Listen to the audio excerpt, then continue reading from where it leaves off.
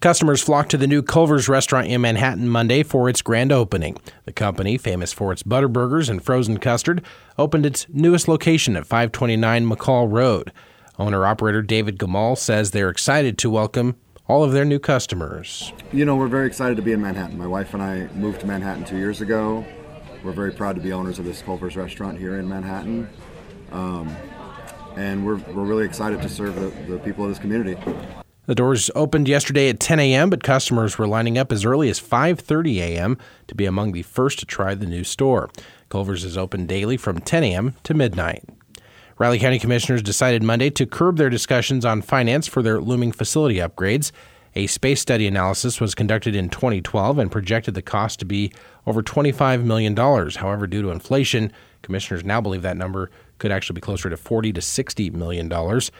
During yesterday's meeting, commissioners were presented with three potential ways to pay for facility upgrades. County Clerk Rich Vargo. We're just here to provide them our professional opinions on what's available as far as, what they can do legally for financing. We present the information for them to make that decision, and they're the ones that determine the timeline on when that gets done. And so they'll make a decision one way or the other on, if we're going to continue discussing facilities or not. Among the options would be paying cash, which would come from the Capital Improvements Fund. The second option would be through a bond, which would then require an election.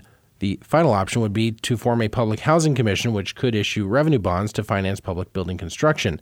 Commissioners held a lengthy discussion yesterday where differing opinions were shared, and generally the latter, the housing commission, was not favored among the commissioners. They ultimately decided to reconvene in a couple weeks to speak on the matter further. Snow events this month proved to be costly for Pottawatomie County Public Works. Public Works Administrator Tim Eisenbarth. 726 overtime hours worked. Cost of overtime, $28,238. Fuel, approximately 3,500 gallons of fuel. Salt sand mix, 104 tons of mix. All this went into equipment used, 15 blades of snow plows, 10 dump trucks with plows, 2 wheel loaders with plows, and 2 trucks to haul fuel and depth. Eisenbarth says the little downtime crews did have was spent on pulling each other out of the snow, along with private citizens and delivery trucks. He says road conditions remain bad across the county. The best thing that we're going to do right now is going to hope for a little bit of warm weather, let things dry out. If we have to, we will spot in some rock, but I'm just not real eager right now to just dump a lot of rock out there because it'll all disappear quicker than we'll put it down. He is urging the public to be patient with them as they work to eventually get roads graded and brought back up to shape. An Ogden man has been identified as the suspect in a Riley County rape investigation. RCPD says 26-year-old Jacob Thompson was arrested early Friday in the 200 block of East 9th Street in Junction City on a probable cause offense of rape. The incident was reported to police Thursday when 2 women told police they were sexually assaulted by the same individual. An online criminal complaint alleges the incident from January 24th. According to the Kansas Department of Corrections, Thompson has 2 other convictions for burglary. He remains jailed on a $250,000 bond. Congressman Jake LaTurner has made clear his opposition to China-based manufacturing company C-Nano coming to the Kansas City area. LaTurner says he has called on the Biden administration to open an investigation into C-Nano because of potential ties to the Chinese Communist Party, but he has also sought a more local solution. I've called on the state legislature and the governor to act this session and give Kansas some tools to deal with this on our own. We need to be able to protect ourselves here in Kansas. Congressman says there is an inherent security risk in allowing the company to set up in Johnson County, as it's believed that China is attempting to, quote, infiltrate American supply chains, particularly near military bases. The KSU World Cup Committee recently presented to the Kansas Senate Commerce Committee to request around $30 million in state money to provide for training facilities as players get ready to compete in the 2026 event at Arrowhead Stadium.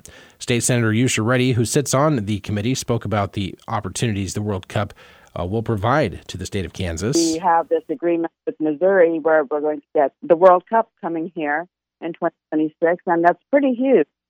They said last time the viewing for the World Cup was close to 4 billion people, and we're expecting 48 countries over a period of 30 days. And Manhattan could reap some of the economic impacts as well, with Boozer Family Stadium on the short list of potential training sites for World Cup teams. The governor did put in $20 million in her budget for infrastructure, security, and other needs. I'm sure that's going to be a moving target because there's so many needs coming for this. Kansas City is one of 11 U.S. cities to be a host site for the 2026 World Cup. Mexico and Canada are also host countries for the games. Manhattan Christian College has several events coming up this semester, including the 47th Annual Women's World Conference in February. College President Kevin Ingram. February 23rd and 24th, our keynote speaker is Ellie LaFaro, and Ellie comes from the Northeast and spoke a number of years ago and did a tremendous job in sharing with the ladies. The theme this year is Devoted, and just to let you know the size of the event, it's between anywhere from 400 to 700 women. The conference will include practical seminars, a dynamic keynote speaker, buffet meals, times of worship, and other surprises. The two-day event will take place at the K-State Student Union.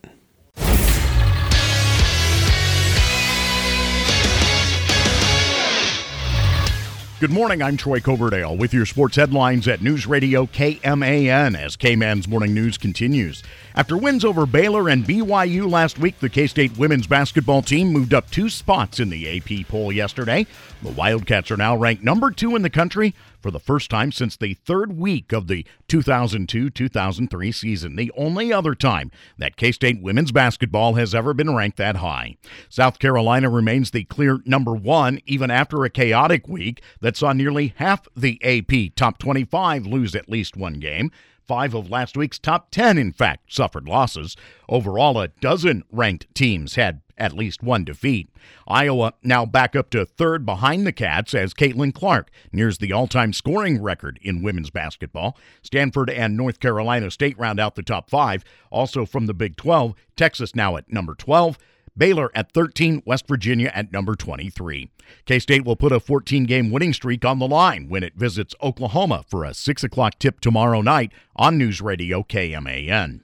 UConn remained number 1 in the AP Top 25 men's poll as the top 5 remain the same from last week. Purdue at number 2, North Carolina at number 3, Houston 4th, Tennessee 5th. Wisconsin jumped to 6th, that's 7 spots. Duke climbed 5 to number 7, but Iowa State made the largest jump from number 23 to number 12. Kansas at number 8 this week, Texas Tech 15, Baylor at number 18, BYU at number 22, and Oklahoma is number 23 going into their matchup tonight with K-State. TCU returned to the poll at number 25 this week, meaning that there are 8 Big 12 teams in the rankings, double the SEC, which had the next most at half that.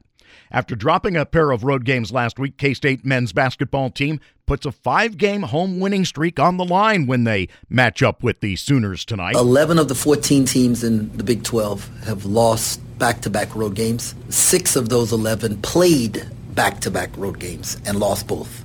And so, what just happened, we just played 2 ranked teams on their home court. They're probably both 2 top 10 teams in the country, and lost a close one at Iowa State and then ran into a buzzsaw. So we move on. The Sooners are actually 3-4 in conference play, but are riding a 15-5 overall mark into the matchup with Jerome Tang's squad. Both of their guards can create their own shots, can create shots for other people. They have those super athletic wings, probably maybe 2 of the best athletes in the whole conference. And then both bigs that play a lot, they provide you different problems. Then they got a sniper that comes off the bench. So Porter's done a great job of putting a really good team together. Tip-off tonight at 7. Coverage on News Radio KMAN and 101.5 K-Rock gets underway at 6. Jawan Roberts made a tie-breaking layup with 39 seconds left in overtime. Emmanuel Sharp's 4 free throws over the final 10 seconds sent Houston to a 76-72 win over Texas last night. Number 7, Duke dropped Virginia Tech 77-67 in the only other game involving a top 25 team. Former K-State men's basketball players Marquise Noel and Keontae Johnson have been tabbed for the NBA G League Next Up All-Star Game next month. Noel, playing for Raptors 905, the Toronto affiliate, is averaging 16 points and 9 rebounds per game in the G League. Johnson, drafted in the second round by the Oklahoma City Thunder this past spring, averaging 20 points and 7 boards for their G League affiliate, Oklahoma City Blue. Man, I am fired up. We just talked to Keontae upstairs, FaceTimed him, and asked him if him and Keith were going to be on the same team, and he said they're seeing if it works out. I hope that they will be on the same team. They'll both get to be in Indianapolis. That's such an honor, man. The NBA G League Up Next game will be held on Sunday, February 18th at 12:30 in the afternoon. High school boys basketball last night, Abilene beat Wamego 65-44. Flint Hills Christian was a 65-32 winner over Chanute Christian. In girls play, Wamego handled Abilene 49-33. Tonight on the docket, Riley County to visit Marysville. Junction City plays at Hayden. K-State baseball junior Tyson Neighbors was named to the 2024 D1 Baseball preseason All-America First Team on Monday. A unanimous all-conference selection announced last week. Neighbors capped a historic sophomore season last year, shattering season class records with a 1.85 ERA and a league-high 11 saves. He was a consensus All-American. Kansas City Chiefs edge rusher Charles Omenihu won't get a chance to face off against his former team in the Super Bowl in 2 weeks. He tore his ACL in Sunday's AFC Championship game win over the Ravens, that per NFL Network's James Palmer. The 26-year-old generated 7 sacks in 11 regular season games for KC, having signed as a free agent in the offseason. Omenihu spent the previous 2 years in San Francisco, where he racked up 4.5 sacks in 26 games with the Niners. K-State basketball tonight, the Cats hosting Oklahoma. 7 o'clock tip-off. Coverage to begin at 6 on News Radio KMAN and 101.5 K-Rock. The game from 4 to 6 this afternoon here on K-Man.